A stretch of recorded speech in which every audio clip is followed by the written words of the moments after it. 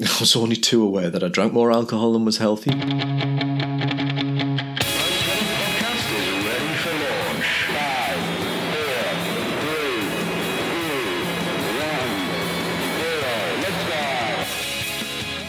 Welcome aboard Sprout One. I'm your host Dave Aljo, Chief Sprout Sweater. Strap in and ready yourself for another short journey into our inner world where we explore strange new planets of behaviour change and the power of the small, sprout-sized actions.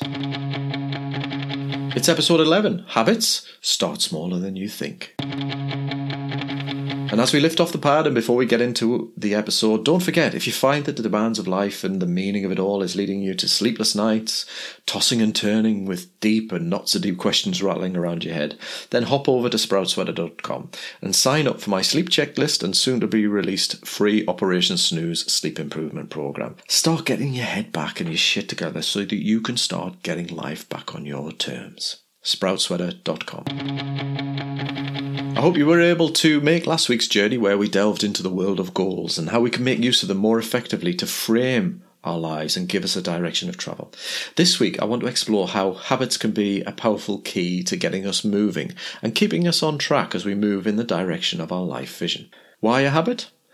Well, habits form the foundation of a vast majority of our behaviour. In a future episode, I'm speaking with Dr. Simon Raybould, and we explore how the mind relies on schema and scripts to run our day-to-day behaviour without relying on our conscious mind, which, let's face it, has enough to deal with, doesn't it? Watch out for episode 12 for that one. But for now, let's park the more technical terms like schema and scripts and consider why. If you're seeking to achieve a particular goal, such as running a 10k or losing a bit of weight or pursuing a promotion ambition, habits are the key to success. Don't know about you, but I was probably more aware of my habits in life because of my bad habits, the ones I routinely found myself engaging in rather than, having an abundance of the good ones. I was only too aware that I drank more alcohol than was healthy because of my habit to flop onto the couch after a busy day with a bottle of lager in hand. My regular visits to the fridge to establish what chocolate treat I would get to know intimately were clearly rooted in habit, and don't get me started on my biscuit consumption habit. Suffice to say that if anyone, usually me, brought a packet of Viennese Whirls into the house, they really didn't get an opportunity to cower in their packets for long before I put them out of their misery.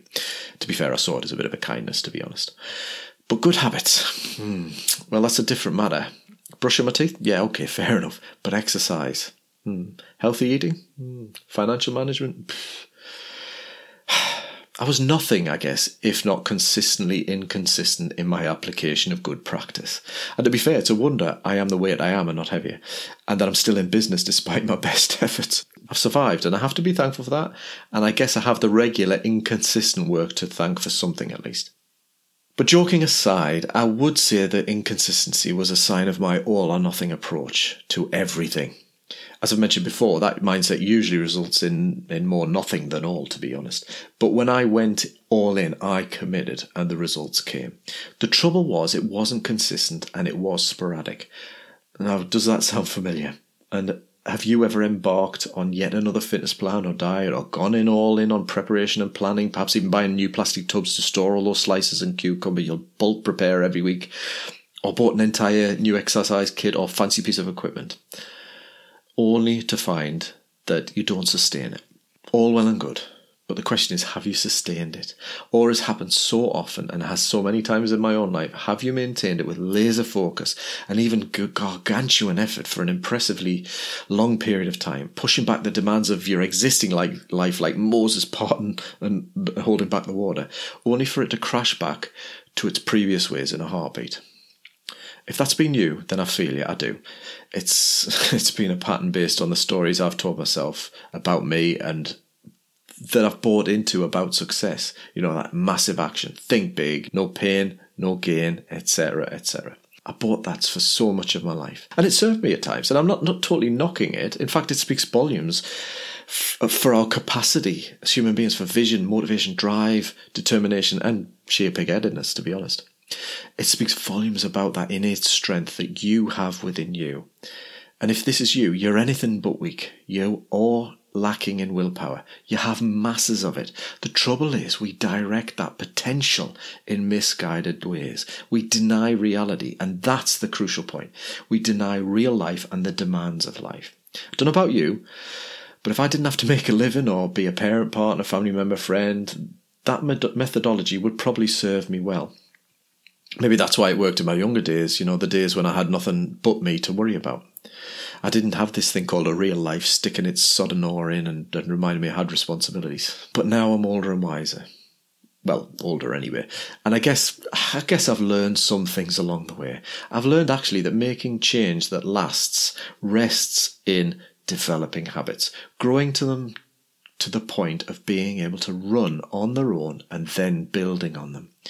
See, habits are a bit like the life raft for our new way of living, working towards that goal.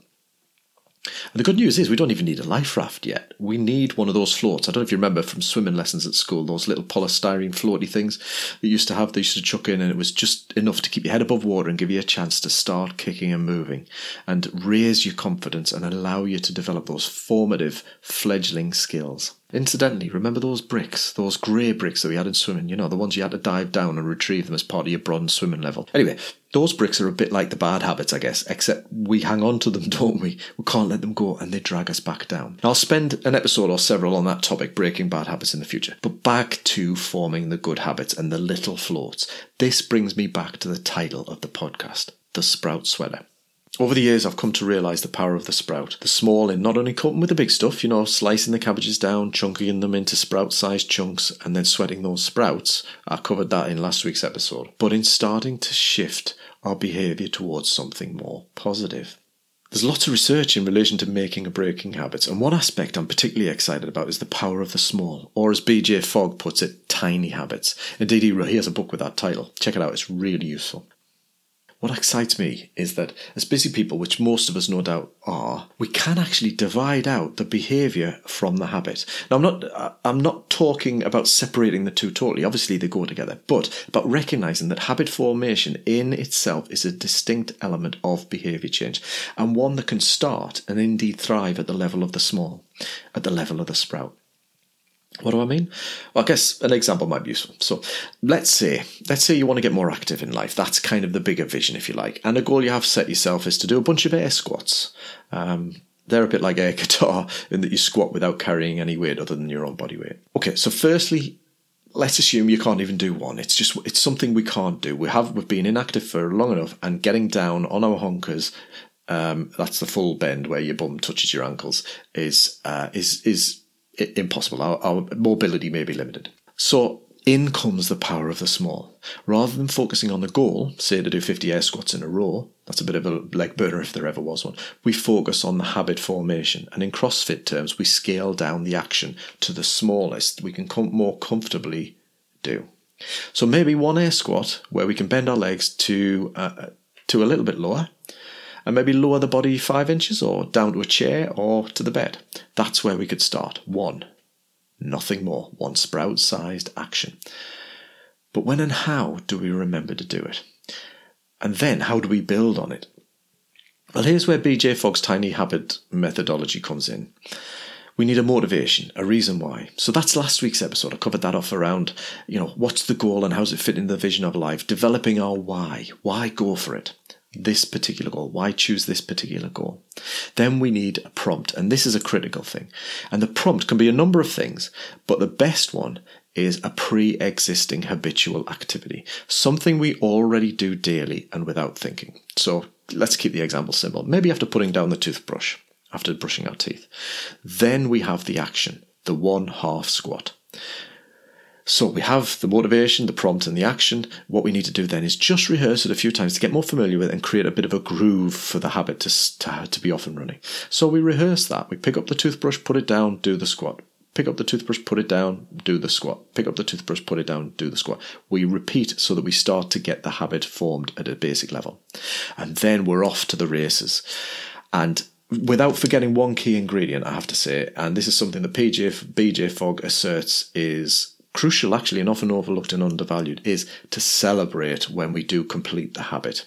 No matter how small, we have a little celebration, and that could be just a little silent yes, a fist pumped or whatever, something that does it for you. It could be very overstated or it could be really understated, but celebrating builds that positive affect, that link between the habit and the result, and builds our motivation. So what next? Well, we repeat. The next time you put down the toothbrush, we repeat the action and celebrate. And if you feel like it, you can add another one and build up. But the key is to keep the goal, i.e. the intention, small. I will do one, at least one only. And here's where I remind you that the behaviour and the habit formation can be kind of separated, if you like. There'll be some days where you may not feel like doing those 5 squats, or you just haven't got time. You may have built up to 5 squats and you just don't have time. Or simply put, you just cannot be faffed. In that case, the all or nothing thinkers of us may then fall off the habit wagon. But not the sprout sweaters, not us sprout sweaters. Here's where we may give ourselves permission to sack off the behaviour for the day, but ensure that failing all else, we put a pin in the habit, i.e. we honour the habit. In other words, we protect the habit by doing 1 squat only to whatever depth we see fit and then move on with the celebration. 1 or 2 things may happen if we do that. We've put the pin in the habit and 1 or 2 things may happen. We may end up doing a few more squats after all. But if not, we have protected the habit. We have ensured it has its place in our day and it will be there to return to next time we brush our teeth and feel like doing more. The reality is keeping it small not only protects the habit but often leads to a real incremental improvement over time and can have a psychological boost too. It's a new story we could tell ourselves that even though I don't feel like doing X, Y and Z, I still did the habit. And that's the key part of it. So as our craft Sprout 1 begins the landing process, allowing you to return to your fellow humans, here's what I want you to do. 1. Identify one of your goals that you're either working on or want to focus on.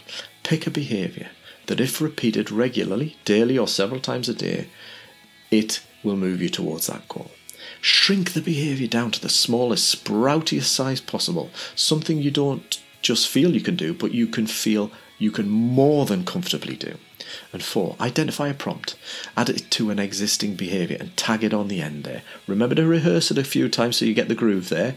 And then 5, identify a little celebration, a sprout-sized positive emotional hit. What do you do? Something like, what do you do when you get some good news or see your team score or, because the Olympics are on at the moment, see someone win a medal. You've got little fist pumps up, they're permitted, they're allowed. And 6, rinse and repeat and build on the habit over time.